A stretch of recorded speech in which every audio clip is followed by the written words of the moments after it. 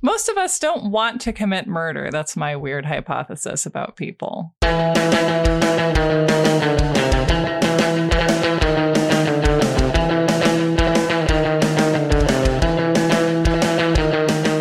Welcome to You're Wrong About. I am Sarah Marshall.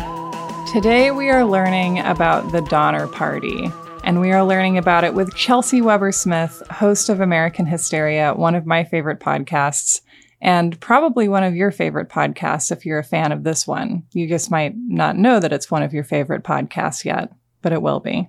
Both Chelsea's show and this show are often about American folklore and the stories that we grow up kind of knowing, but that maybe change completely when we learn the details. And this is one of those stories. So I was really happy to go farther back in time than we often do, and to have Chelsea try and separate myth from fact, and also to look at the areas where that has become impossible, because that's one of the things we like to talk about as well. We did an episode on the Dyatlov Pass incident not long ago, and this is a survival story as well, and a story about people who found themselves in circumstances that it might be impossible for us to imagine, and what they did in those conditions. And I think these are certainly stories that are always interesting to me. It's part of why I watch so many horror films. I think there's something for all of us in asking ourselves how we would react and how we would like to think we would react, and maybe the distance between those two things when we think about situations like this one. We have really tried to stay out of goriness for its own sake. That's kind of a theme in the show, that when we talk about scary stuff, our goal isn't to scare you for the sake of it, but we also aren't trying to hide the scary stuff either. So if you're not in a place where you want to hear about people in survival situations, extreme physical duress, or cannibalism, this isn't going to be a good episode for you. But that said, our focus in this episode is really on the people who were involved in the story and what we can learn about them now, what their relationships were like, what they were trying to do to maintain some kind of a social order in the face of annihilation. And we want to talk about the people, and then what happened to them is secondary to that in our telling. I had some technical difficulties with my recording equipment this week, so this episode is an even more valiant effort than usual by our producer, Carolyn Kendrick, and it came out sounding very close to normal, but again, a little bit different than what you're used to. And as always, we have bonus episodes at patreon.com/you'rewrongabout, or you can subscribe on Apple Podcasts. All right, everybody, we're going out with the Donner Party. I'll see you on the trail. Welcome to You're Wrong About, where we tell you how the West was won. Perfect. With me today is Chelsea Weber Smith, legendary friend of the show. You were with us to talk about killer clowns, and now you're going to tell us about the Donner Party. And Chelsea, you have a podcast as well for the uninitiated. What is your podcast and what happens over there? Over there, well, it's American Hysteria is the name, and we cover things like moral panics and conspiracy theories, urban legends, and general American fantastical thinking. And now we're also saying national misunderstandings. Ooh. Yeah, so we kind of cover everything from the Puritans to the present and try to draw some through lines through history. So I would love to start by telling you what I know or think I know about what the Donner Party is, and then you can just tell me what happened. Perfect. What do you know about the Donner Party? So my understanding is that the Donner Party, I think this happened in the late 1840s. It was basically a wagon train that comprised primarily two pretty prosperous families, the Donners and the Reeds. So you will also sometimes hear people referring to the Donner-Reed Party, which is very confusing because Donna Reed was in It's a Wonderful Life. Right. Very easy to mix those two up. That basically they were a wagon train that set out to go, I forget what their starting point was, but that their goal was to end up in California, and that they went over the Sierra Nevada mountains, which is where Chris Pratt lives with his clone daughter in Jurassic World Dominion. Wow. And it looked very chilly in that movie. Basically, there had been a lot of wagon trains that had taken this route and everything had been fine. And therefore people were like, maybe a little bit overly casual about it. They were like, we'll be fine. I mean, I think it reminds me a little bit of like stuff you hear about like the Franklin expedition, where they're like, we're going to find the Northwest Passage or the North Pole or whatever, and we're going to bring a piano to do it because we just think we'll be fine. It's the American way. It is, yeah. And also the British way. Well, that's our mom. Yeah, and that basically things did not work out for them. They were caught by weather. I believe they were just like stranded over the winter and just had no food.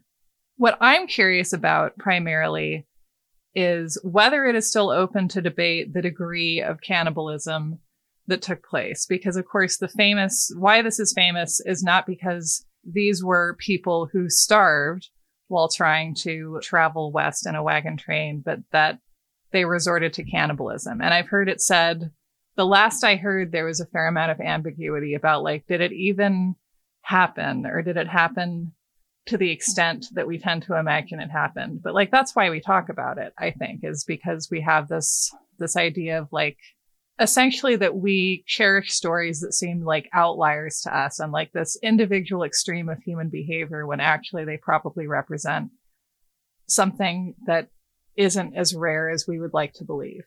Can we start kind of just with a little context of what's going on at this time? Yes, please. Okay. We're going to meet Lansford Hastings, and he is the man who wrote about the shortcut. Okay. And the shortcut will be their great demise. The Hastings Cutoff, it's called. So Lansford Hastings wrote this book. The book was used as a guide. It was called The Emigrant's Guide to Oregon and California. And it was used as a guide that everybody used when they were going to Oregon. And it was basically also him trying to convince people to go to California. The reason being that he had a lot of land there. It was in the middle of the Mexican-American War. So Lansford Hastings, along with this man named John Sutter, who runs Sutter's Fort, which is the goal of the Donner Party. Just follow me here. They want to create a bloodless revolution. So they want to convince as many white people to come to California as possible to sort of wrest control of the area, right? So that's part of what's happening here, okay? So they're like, hey, we got a shortcut. Come do our political bidding. Wow. In fact, I believe only one group had ever crossed the cutoff. And the Donner Party is made up of 80 people in wagon trains, oxen. I mean, it's a huge thing. Anyway, he's convincing people to go this direction. So then the Donner Party is really into this idea. Jacob Donner, along with James Reed, who you mentioned, these are our two main dudes, right? So they read this book. Lansford Hastings' descriptions it's basically like candy will fall from the sky and like, your flowers will grow to the heavens and, you'll have everything you could ever dream of. That's our like very basic context. This is the 1840s and this is a couple years before the gold rush will change the entirety of California. So, but yeah, I would love to meet some of our people. We have James Reed, who is kind of the de facto leader for most of it. The thing is, it's like, is it the Donner Party? Is it the Reed Party? It's all very boring because they're switching up leaders. And, this is a long trip.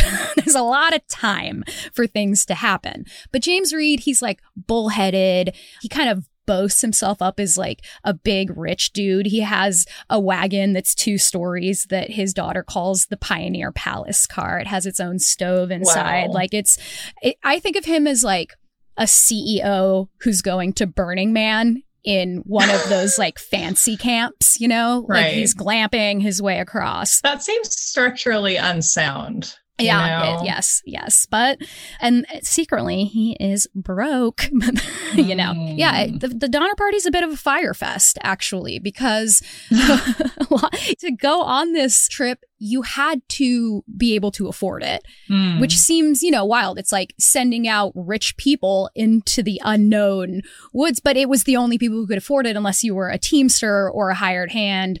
That's such a good point. So like the people who are going into a situation where they have to think on their feet and problem solve are also the people who demographically are most likely to be like, somebody else will do it for me. It'll work out all by itself somehow. It always does. But I will say, so, you know, it depends on the people, because there are 80 people in the Donner Party when they're stranded, and it fluctuates. And it's like, I think a lot of people think, oh, the Donner Party's a family. It's small, and wagon trains are enormous, and they span miles, and they kind of come in and out. And, we just don't actually realize. And you had to be so tough. And so these people, though they were middle class or upper class, also that meant something different because they were living in rural areas, right? So they were hard workers. They're fleeing like typhus and cholera and just like horrible shit in the Midwest. It just was horrible. I'm sure that everybody who does this tends to have the same thought of just like, let's start over. Yeah. I'm sure I can find some space that nobody's using. And if they are, I can construct a very elaborate narrative about how it doesn't matter. And then I can create my own society and it'll be better than the last one. That's exactly true. And I mean, Hastings' guidebook was just basically saying land is up for grabs. It was so cheap. They just wanted to get people there. And then whoever got there first, they got a bunch of land. And then, of course, they're going to sell it off however they want. And then they're going to get rich. So they're fleeing this like pretty hard life in the Midwest, despite them being, middle class. But in California, gold is going to grow from your trees. I mean, lemons have you seen the price of lemons? I haven't even wanted to look. It's kind of true. Well, once the gold rush happened, that was like the people who were there were charging like, and I am not kidding you, hundreds of dollars for a single egg. They were like, look at search pricing. I'm sorry. Okay, so James Reed, we got a little off track here, but then he's got his whole family, right? Virginia Reed is his wife. So then we got Jacob Donner. He's kind of like, is how I think of him. He's just kind of like way nicer than James Reed. He ends up being elected because he's here to make friends. Exactly. He is here to make friends and just kind of a benign guy. And then his wife is Tamsen Donner, who I think is my hero of the story, with, of course, the admittance that all of this is problematic for what's going on. But Tamsen Donner, she was an abolitionist and wanted to move out of an area where it was still legal to have slaves. So her shtick was collecting plants and drawing all the new foliage and then sending it back so that people could learn about what was happening. And she was a school teacher who just really believed in education for everyone. And she was just a badass. She did all kinds of stuff. She lived a really hard life before she lost her husband and kid, before she married this much older Donner man. So we have our wagons heading out. One of them has two stories. Where are we leaving from? They are leaving from kind of different places, but most are kicking off from Independence, Missouri. Okay. Right now in our story, everybody's gathering together. Donner and Reed party are like, hey, we want to do this. Let's band together. Let's put something in the newspaper. See who else wants to go with us. Gather everybody together. And then here's something real fun. You know who wanted so bad with all his, bless his little heart, Abe Lincoln wanted to go with the Donner Party. James Reed was his like best friend, and he was like so close to going, but of course his wife said no. Mary Lincoln, she was always very smart. Listen to your wife, Abe Lincoln. And Abe Lincoln did not do anything Mary Todd did not say yes to. So the day that the Donner Party kicks off, he is nowhere to be seen. And, Reed is like, well, where's my best friend Abe? He's not even going to come and say goodbye to me. And you know what he's doing? He was too sad. He was too sad to go. So he just went riding on trails with his horse, Tom. Oh, Abe Lincoln. And I would imagine having like a lot of survivor's guilt about this potentially.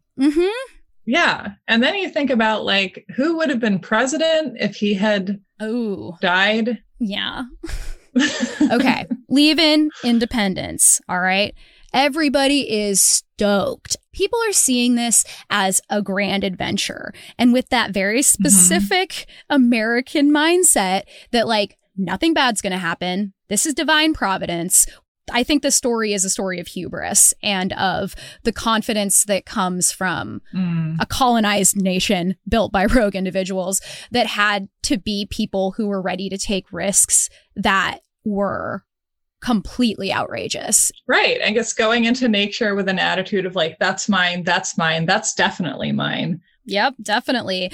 I love the idea of the sublime in poetry where, you know, it's like beautiful terror. So you like come upon these new landscapes and you're overwhelmed by like just like the majesty of something, but being so fearful of it because it's unknown. And like just to imagine like seeing animals you did not know existed. Because it's not like you're like, oh, here's the guidebook and all the fun things that are going to happen in my like picture book. It's like you had Hastings Guide and nothing else. And then you're just there you are. Well, and you and I are both from the West Coast. And I do think there's like this funny thing where when you grow up in the West and then you see the rest of the country, there's so many things that you don't have that are extremely exciting, like diners, obviously.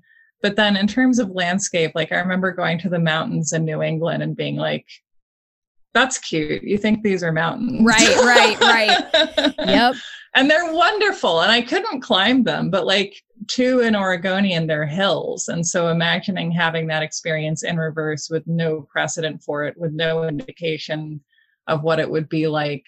I know that it had for some people, you know, some degree of a humbling effect to like mitigate that sense of like, that's mine, that's mine, that's mine. Yeah. And I think if you read letters, I mean, they're very humbled because they really believe in like God, the beauty and the majesty and the smallness of humanity is all remarked upon while they also barrel forward to take as much land as they possibly can with no consideration for, you know, what they consider to be people who are not fully human. Right. All right. So most people who are going on the Oregon Trail or California Trail, which far less people are going to California at this point, very few, but everybody says that you cannot leave Independence later than May 1st. Okay, because you're crossing the mountains where there is snow and you have to get across before the snow comes. The Donner Party did not leave until May 12th. Oh, you guys. Taurus season, which says, let me do it on my own time. I'm sure it'll all work out. And you're not always right, Taurus. But you are a lot. Not this time. So they're going along, and at this point, it's fun. They're having fun. They're playing music every night. They're dancing. They're circling the wagons. They have so much food they packed. They're cooking these amazing dinners. And everybody thinks that, you know, this is it. This is how it's going to be. And I mean, they're walking like 15 miles a day. A lot of people were walking rather than riding in the wagons. So, you know, it's grueling work, but, you know, they're not to the mountains yet. So they're still in the Midwest. And then something happens that I think is like our moment in the horror movie that sets the tone, right? Like somebody hits a deer. James Reed's mother dies and she's already really old. Nobody really expected her to make it. The doctors were like, you're not going to make it if you do this. But then when she dies, they all gather under a tree. They bury her. Everything's still fine. They keep going. They have to ford a river. Things are starting to get a little more challenging, but it's still a grand adventure. And then Tamsin Donner writes in a letter to her sister, probably the most famous Donner quote that you will hear in everything. And she says, I could never believe we could have traveled so far with so little difficulty. Indeed, if I do not experience something far worse than I have yet done, I shall say the trouble is all in getting started. They arrive together at the first fort that they're going to. So there's going to be like a series of forts. And can you actually explain what a fort is? Because my like field trip knowledge is scanty at this stage. Yeah, it's basically a place where people can go and rest and renew their supplies and meet with other people and hang out. Like a truck stop. Yes, it's like a really big truck stop. Because to me, fort implies that it's like protected, that it's like some kind of military outpost. But is that true? I don't think that that's necessarily true. I think it's just used. I could be wrong, though. So I don't know a ton about forts, unfortunately. But now I'll go learn. On Fort Unfortunately. Unfortunately. But basically, you're just trying to reach each fort. Like it's a marker where you're like, okay, now I'm at Fort Laramie. Yeah. Now I can up my supplies. We've made it far enough. If we need to buy oxen, if we need to buy flour, if we need to, get more water, because they have to carry everything. If you need to go to the bathroom and get a Slim Jim and get like a sweet tea with nugget ice. We're not stopping till California, so we need to go now. So they arrive there. And this, Sarah, is where they meet their harbinger.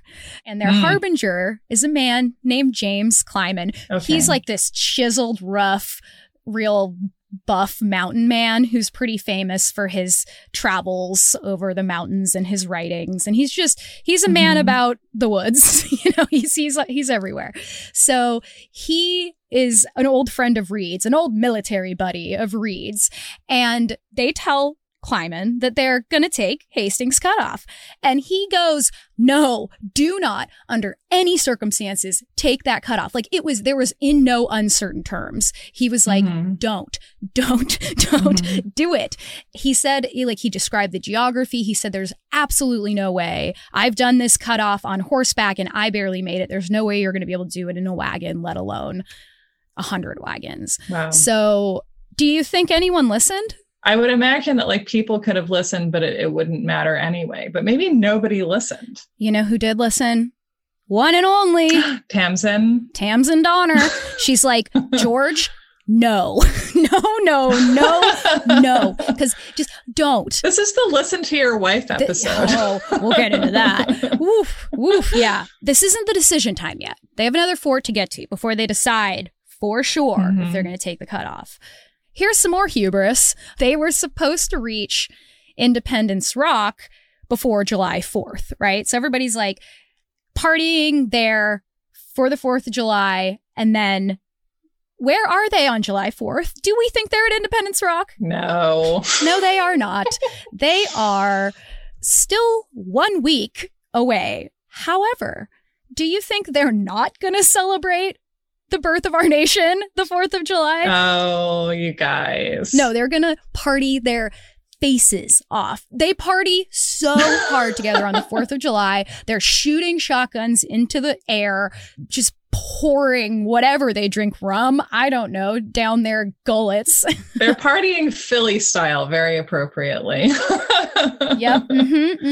At one point, James Reed, I wish this was with Abe Lincoln, but it wasn't. Although I don't know, it could have been. He had made this plan with his friends. He had this special bottle of brandy, and so did his friends back where he's from. So at the prearranged time, he faced east and held up his cup to toast his friends in Illinois, and they, at the very same moment, were doing the same thing, while an old-time band played what was then called just music. Dun-dun-dun.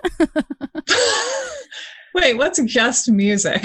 Like old-time music is now just music. Oh, I get it. It's just music. Yeah. It's like play a jam, you guys. Yeah. Yes. All right. Okay. That's lovely. I gotta say, I find that adorable. Yeah, adorable if they weren't a week behind and about to,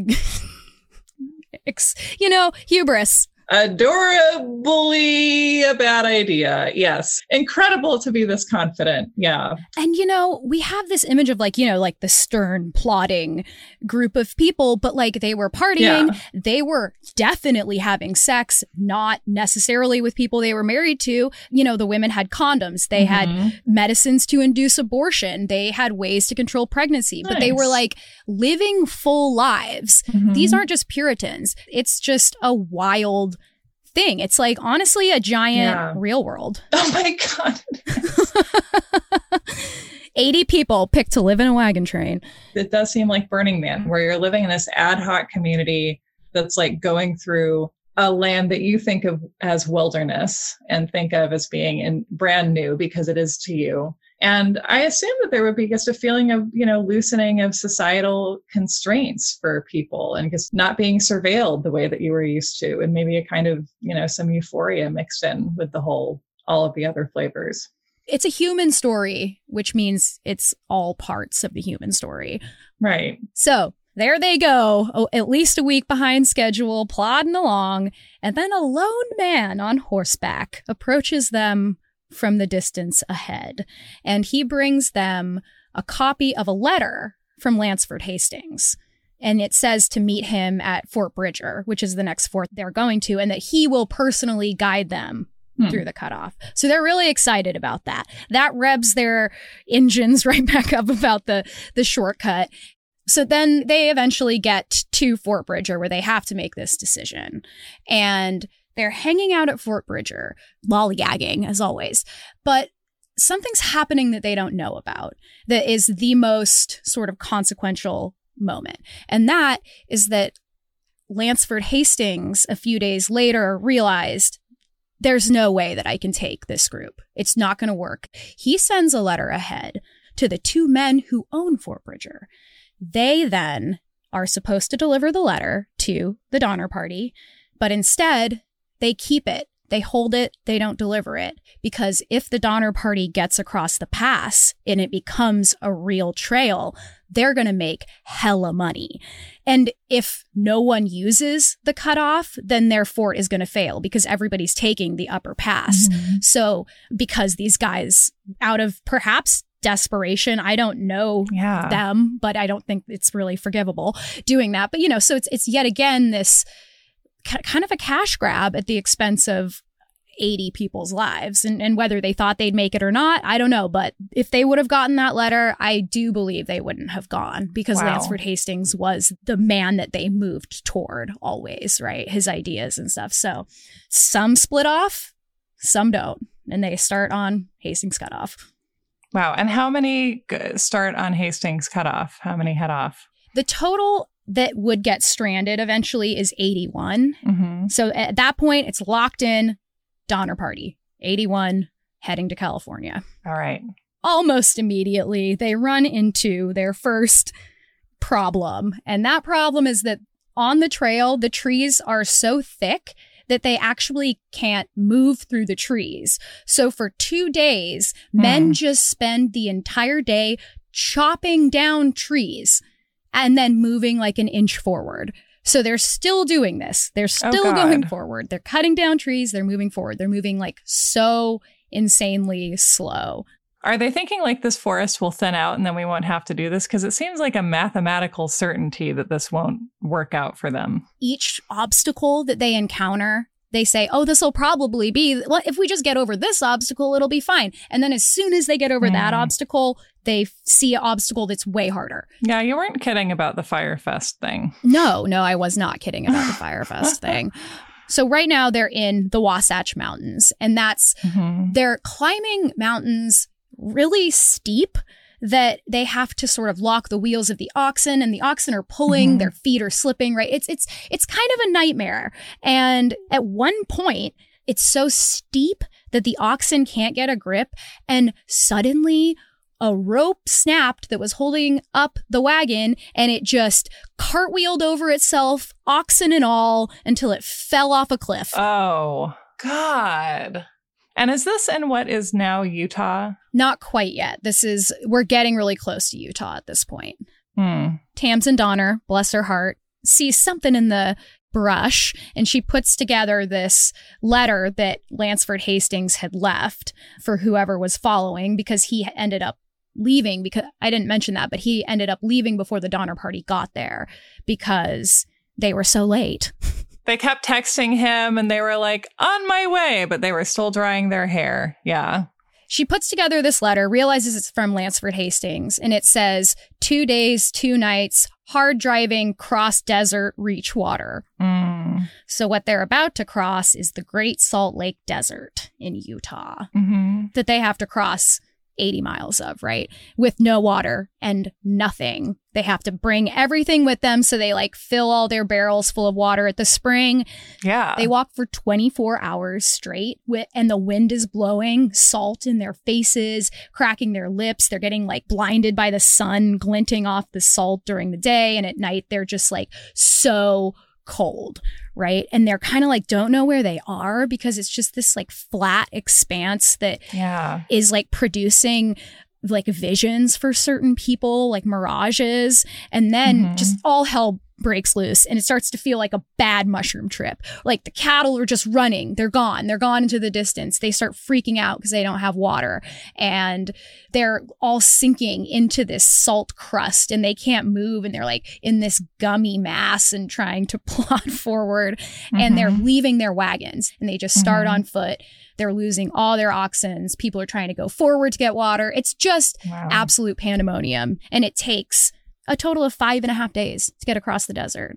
Oh my God. And did people die of thirst on the way? Did they have casualties? No, I don't think anybody died. Wow. They were really, really resourceful. Like at one point it was freezing that night and they piled the children under all of the blankets and then they put all the dogs on top of the kids to keep everybody warm. Their dogs were named Tyler, Barney, Trailer, Tracker, and Cash. Tyler, Barney, Trailer, Tracker, and Cash. Those also sound like Sarah Palin's kids. Oh my God. But in the best way possible. That was a good one. Oh man. Okay.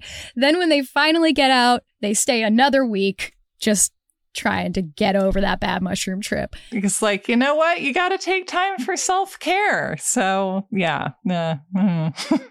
But, you know, in their defense, they had left like a bunch of their wagons and their cattle was all gone. Yeah. So they were trying to go and collect what they could because the cattle is their food. And so once you lose oxen, you're also losing like probably your primary food source, which is scary. And also sad because maybe the kids love those oxen. Oxen seem very nice. I always got oxen in the Oregon Trail game. The two things I learned was like get oxen for your draft animals and for God's sake, don't caulk your wagon when you go across the river. Just pay for the ferry, even though it seems too expensive. You know what's more expensive? Your wagon sinking.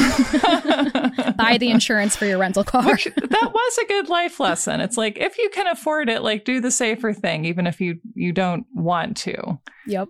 So, at this point, things are kind of fracturing where there was like a pretty decent bonds. You know, people still fought and everything, but there was some fusion between this group of shared goals and, you know, we're going to get along. We have to get along like the real world. All right. So then we have a big drama happen where James Reed gets in a fight with this guy named John Snyder, who's like very beloved in the group. He is known for like getting up and dancing and shooing and violining and doing all the kind of stuff that, you know, people love it.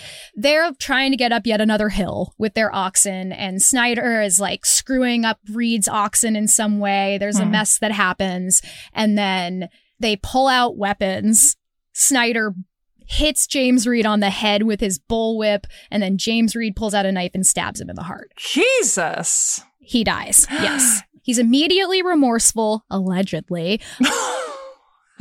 There is a split in the recollections of people who were there who say it was in self-defense or it was murder. So we'll never know. And I'm sure that is the kind of thing where like, the different eyewitnesses would have different reads of the situation based on, you know, their impressions of the two principals going into it. But wow.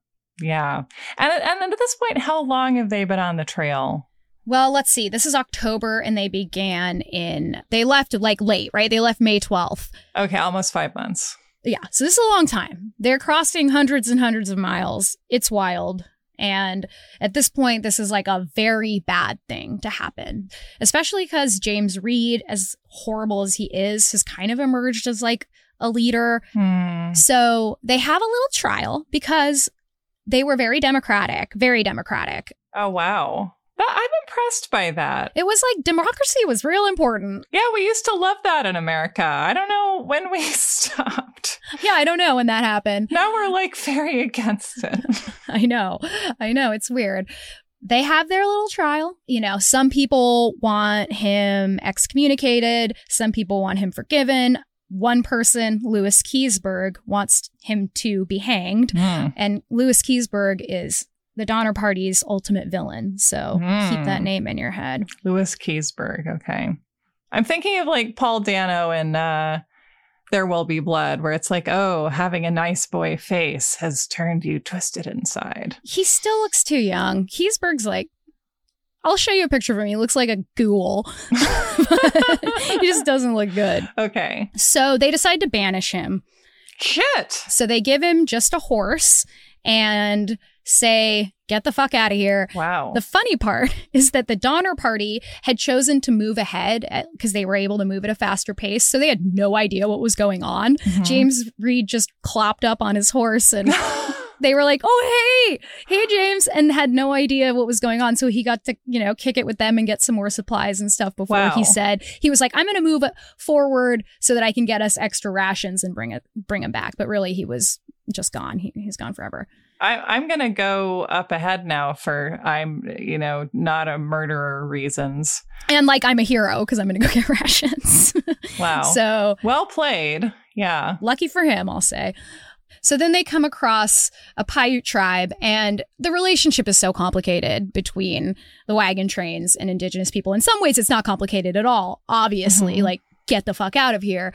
But the relationships were really different. And a lot of times attacks that happened on wagon trains from different tribes were retaliation for things that happened with other wagon trains that are now up the trail. So basically, a lot more of their oxen are stolen as they're crossing Paiute land. 100 cattle are gone at this point, just in this stint. So they're running out of food. They're running out of provisions. At this point, they know they're in trouble.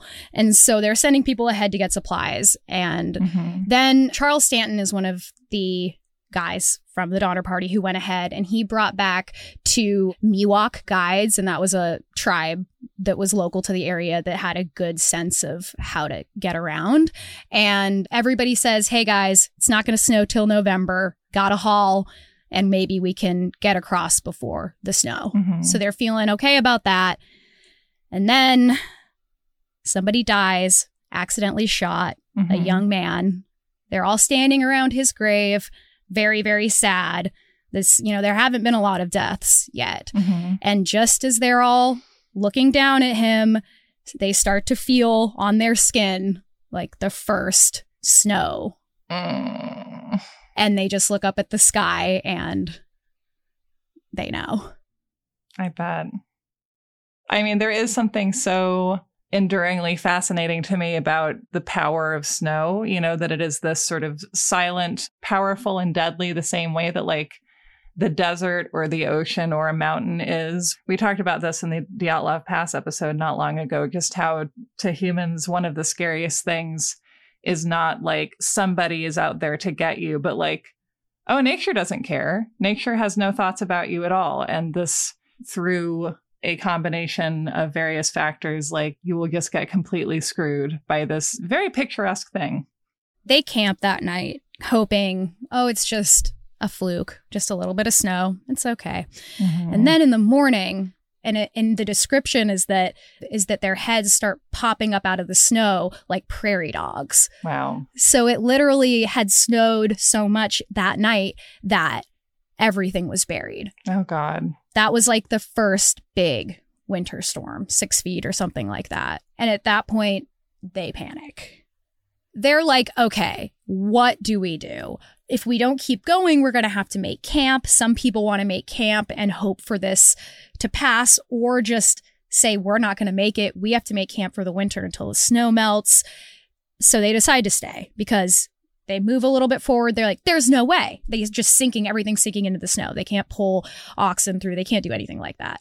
So they set up 3 camps, and they're all set up pretty far away from each other, which is shows you kind of how they were done with each other. One's a mile away from the other. Oh, Jesus. Some of the families find these old log cabins that were there from a previous person, but they're real crappy. They kind of make them into something livable. Keseberg builds a lean-to against the cabin and tries to use, oxhide and all different stuff to create a roof. There's another one that is tents that they made, kind of, but each one of these has 20 people in it. So this storm that they're preparing for lasts for 18 days of just snow, snow, snow. And at this point, their oxen all run away or they're buried under snow. They don't have any food left. So everybody's just stuck here. And at some point, they're eating their shoes. Like they boil the leather from their shoes to eat. They take the bones of the oxen and they boil them and drink the broth and boil them again and drink the broth until they're like mush. And then, you know, they're eating the mush of the bones. Sometimes the bones are like turned into dust that they eat. They're eating the carpet. Yeah. You know, anything that's made from anything organic, they're eating because there's just nothing. And they, you know, they have some oxen, they're saving it, they're trying to do this, but they see that there's like no hope. I always thought that a boiled leather shoe could be relatively appetizing. And then I watched Werner Herzog eats his shoe. What did it look like? It's like it sucked up all the water and it came out looking like black. But he did eat it because he's a champ. It's creative, you know, you're doing what you have to do. They're eating the ox hides, but they have to be careful because that's also the roof. This is the only part I've retained any memory of, by the way, because this is what I fictionalized. I was like, they were eating the ox hides, which were also the roof. Like that's all, which of course I remember something that is both very grim and also about interior decor. Mm-hmm. Little missions have been like, okay, we're going to go get help without the wagon train, you know, on horseback or on foot or whatever, and keep failing. You know, there's about 3 tries. They get a mile and they're like, we can't do this. It's not possible. So finally in December, they're just like, something has to happen. And so Franklin Graves, he is real smart. He fashions a bunch of snowshoes out of wagon parts and tree limbs and whatever, right? And they work. They actually work really well. And people can walk on top of the snow. It's not easy. They're heavy and cumbersome, but they can stay on top of the snow. So they decide, okay, we're going to do it. We're going to get out of here no matter what it takes, because more than half of the Donner Party was children. The mothers and the fathers like have this will to keep going that like a lot of people have pointed out probably was the thing that kept them alive, right? Because they had something else they were responsible for. And so there's this like real dedication to saving the children, but in a good way. For once, right. So 17 people decide to go on what's eventually called the Forlorn Hope. It's 17 men, women, and children, like people who were strong enough to go, who said, I will do this, who just couldn't bear to stay there anymore. Like anything's better than sitting in this cabin watching people starve to death, right? So they set out, they strap on their snowshoes, they take 6 days rations, rifle, blanket, hatchet, pistols, and they say, okay, let's go.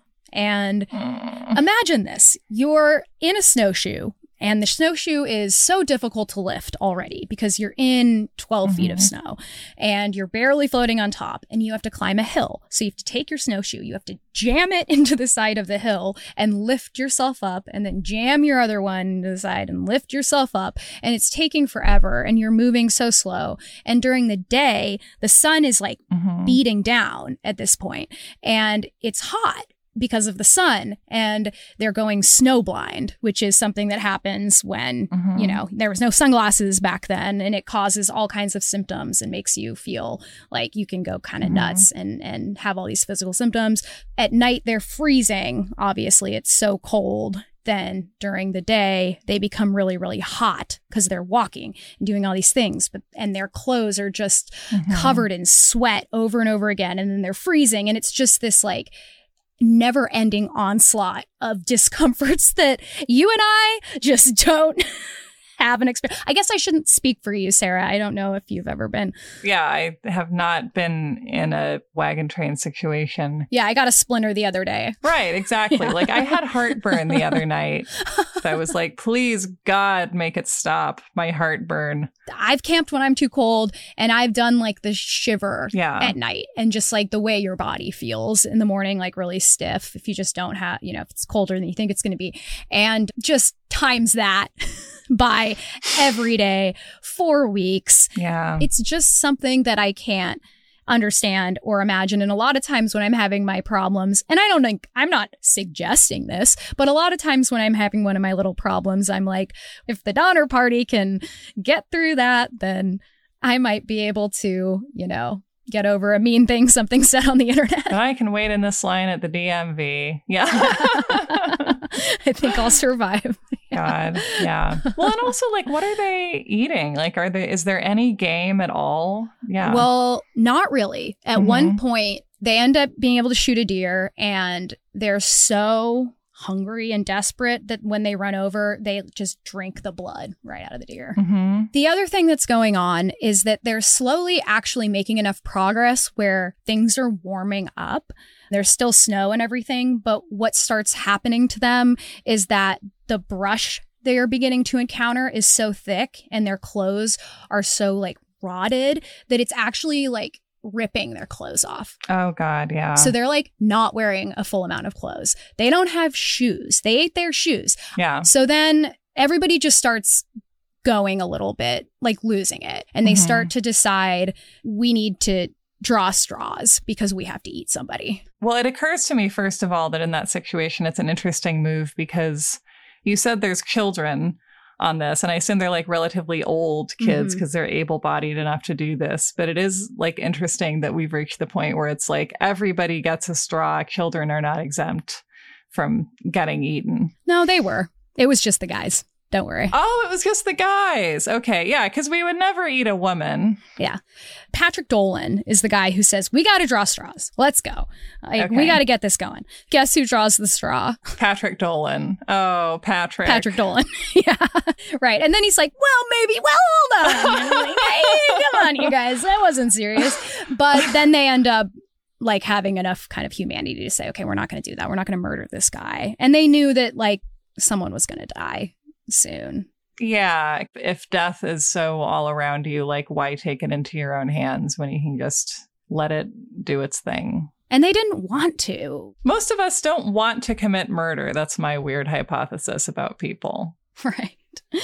So that night after the straw drawing, it's just one of those hits just keep on coming stories. And for some reason, this sticks in my head so much as one of the worst moments. And that the way that they had to keep warm was they had to cut down pine branches as they went and build fires every single night, right? So every night the men are cutting wood, building a fire. This night, he's chopping wood, and suddenly the hatchet head flies off and is immediately lost in the snow. No. Oh my God. That's the reaction that I had when I first heard the story. I think this is so stressful because it's so relatable as like somebody who like tends to drop her keys. You're just never getting it back. Yeah. Oh my God, that's horrible. I know. And so that night, the only thing they could do is they would light entire trees on fire. Wow. And like branches would just fall. And it was just like, this is what we're doing. We're just here, like around this fire. The first person to die is Franklin Graves. And he has several kids, and he tells them to eat him.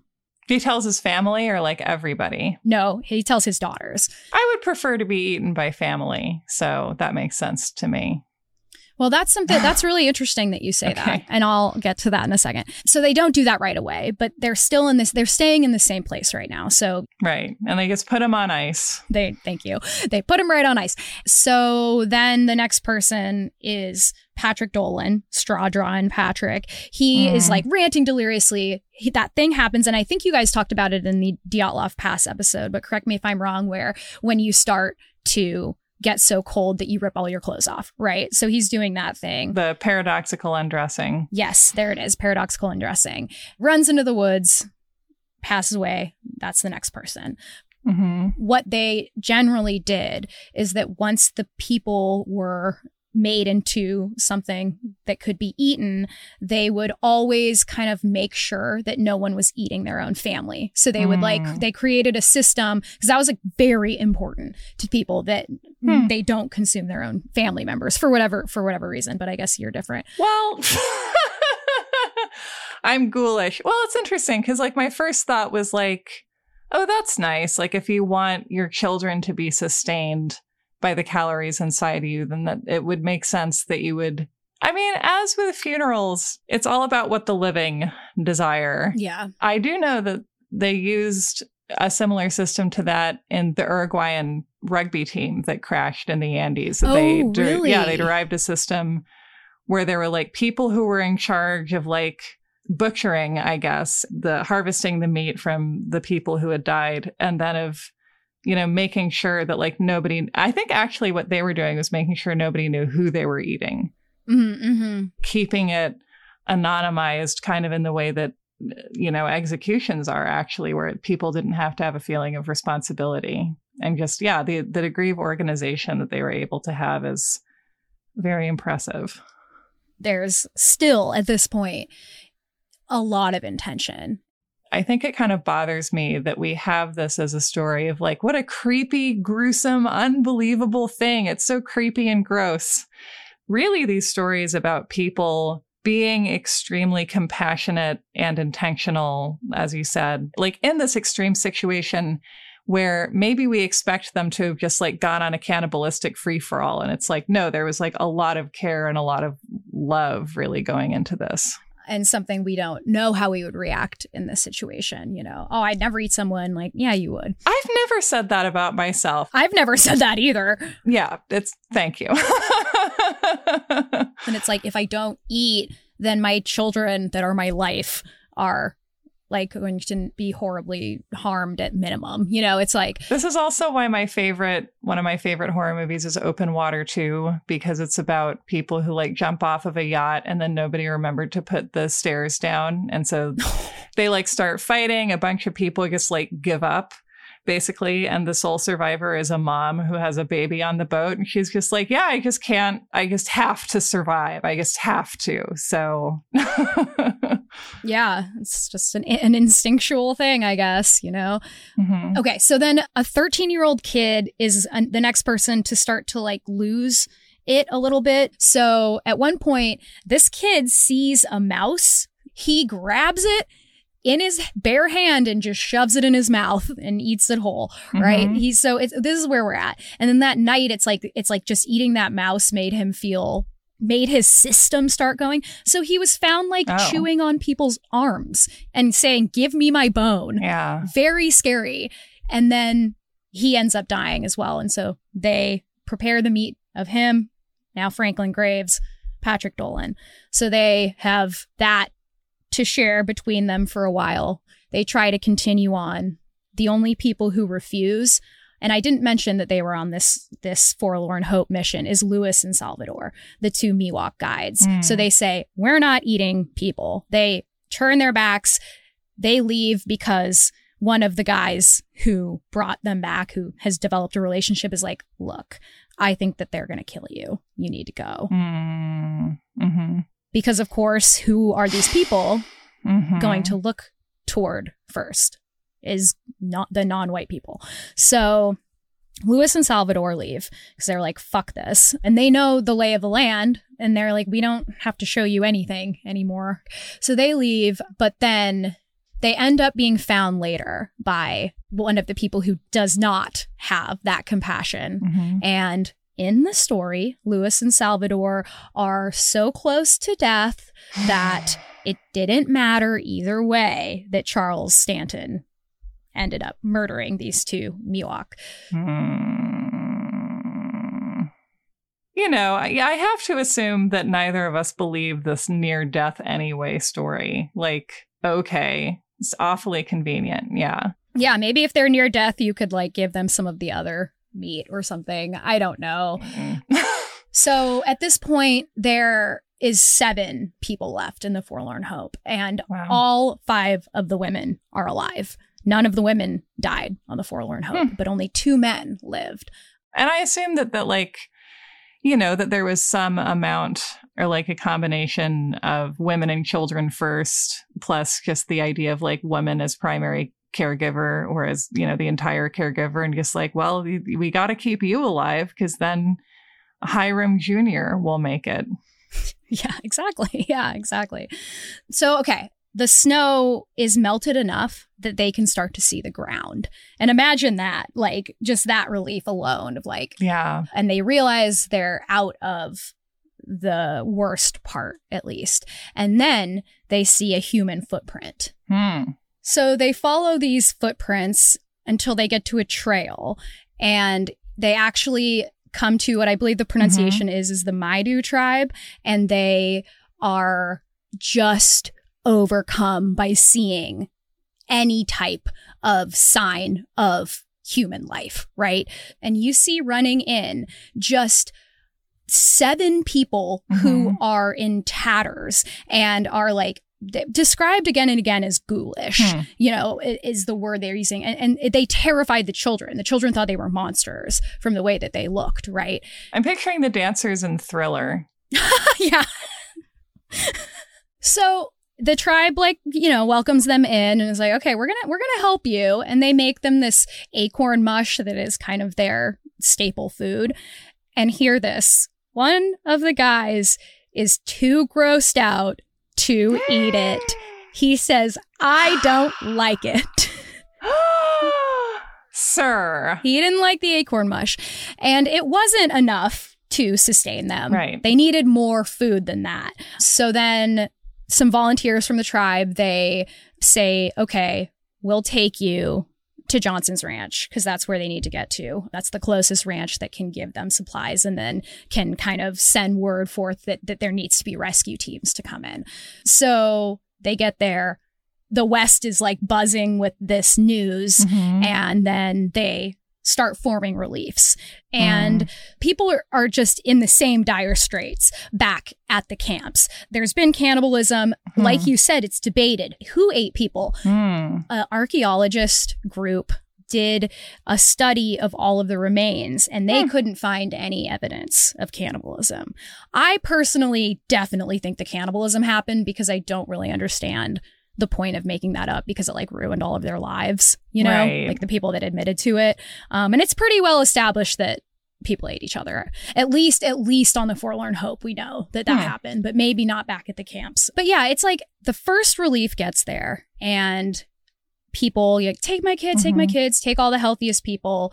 There's actually 3 reliefs that come through eventually. So it takes a long time to get everybody out. It takes a really long time. And actually, John Sutter did help fund these missions. So that's the one good thing he ever did in his life, in his miserable life. Lewis Keseberg, our villain, is left along with Tamsin Donner, who decided to let her kids go ahead and to stay behind because George, her husband, George Donner, had at one point cut his hand and it was so infected that he was going to die, because if you got an infection back then, you just died. That was it. You could rub a cobweb on it. You're like, if only there was some kind of topical cream I could put on this. You guys got any CBD cream? So she just couldn't bear to leave him. And that's beautiful. I do understand that. So when they left, Tamsin was with her husband, and Lewis Keseberg was also there, and a few other people as well who, for whatever reason, couldn't have gone with the other reliefs.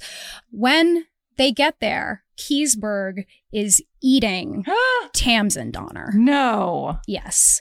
George had died, and so the greatest mystery of the Donner Party is, was Tamsin Donner murdered, or did she die on her own? Yeah. Lewis Keseberg says that she died, and that he ate her because he had to. But, of course, it's up for debate. But I'd like to read to you really quick the first report of the people who wrote about what they saw at the Donner Party. And this went out to everybody who read the newspaper.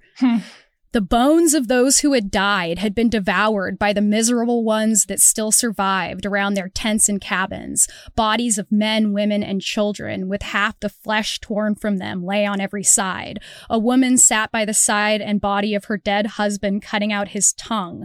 The heart she had already taken out, broiled and eaten. Broiled? Not the way you do it.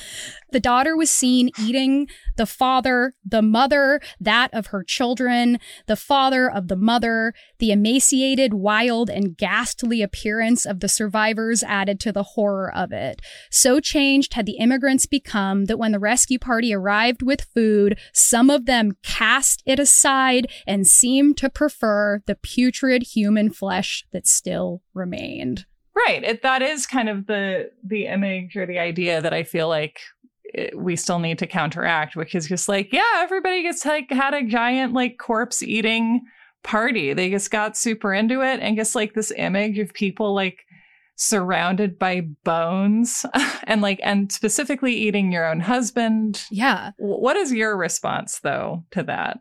Well, that's exactly what it was. It was, a guy being like, I can get a bunch of attention if I tell this story in a way, exaggerated way. And I mean, there were human body parts around. He said something like, the day before the party arrived, one emigrant took the body of a child about 4 years of age in bed with him and devoured the whole thing before morning. And the next day he ate another about the same age before noon. So he's eating 2 entire kids in one day. You can't do that. It shows how a story can take on a life of its own so fast and become far more than itself and take true details like the fact that, I mean, it's gruesome enough that there were bones around but to turn them into these people who can eat an entire child and seem to have no empathy and seem to have not done this as an absolute last resort. You know, there was not a moment's joy taken in this. It was the most shameful moment of anyone's life. Yeah, which really reminds me of,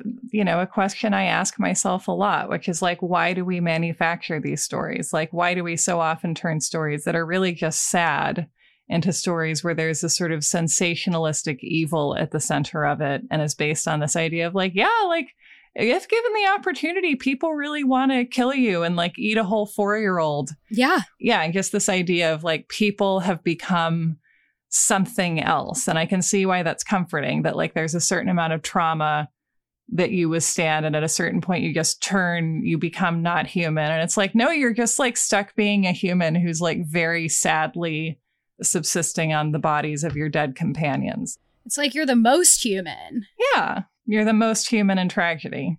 It's a story that like shows the limitlessness of the ability to survive if you have a reason. And I think that we focus so much on the bad things that they did to survive. We don't think about the ways that they helped each other. They did everything they could before. Right. It's one of the first stories that I feel like we can really see the sensationalized true crime aspects of it. Wow.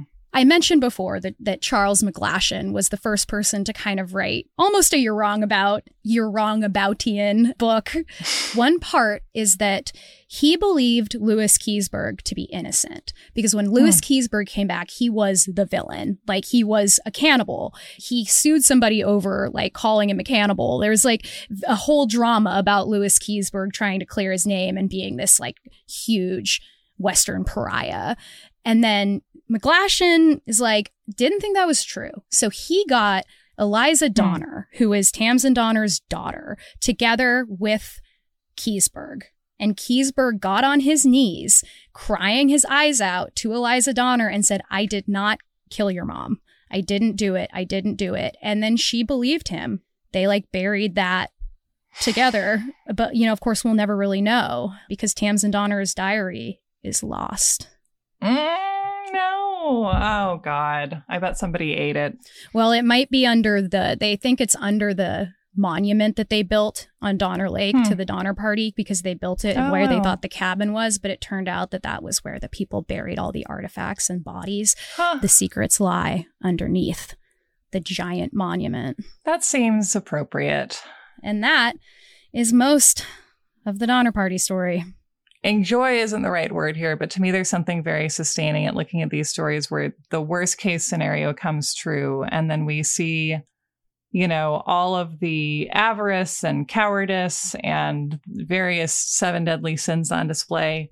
And yet, like alongside that, there's always people making hard choices with love and dignity. And I don't know, I think maybe that we are like ashamed of our survival instinct as humans, or like we associate it with like the desire to trample other people to save ourselves. And certainly there's no shortage of that behavior on planet Earth. But as we move into the future, like we're going to find ourselves in more survival situations, and we will join people in history who've done the same, and we will find that we stay human the whole time. And, you know, they point out that was the moment that things kind of fell apart, was when the fragmentation started. And some historians say things could have gone a lot better if they had been able to stay in some kind of solidarity, which if that's not a lesson for these times, I don't know what is. Exactly.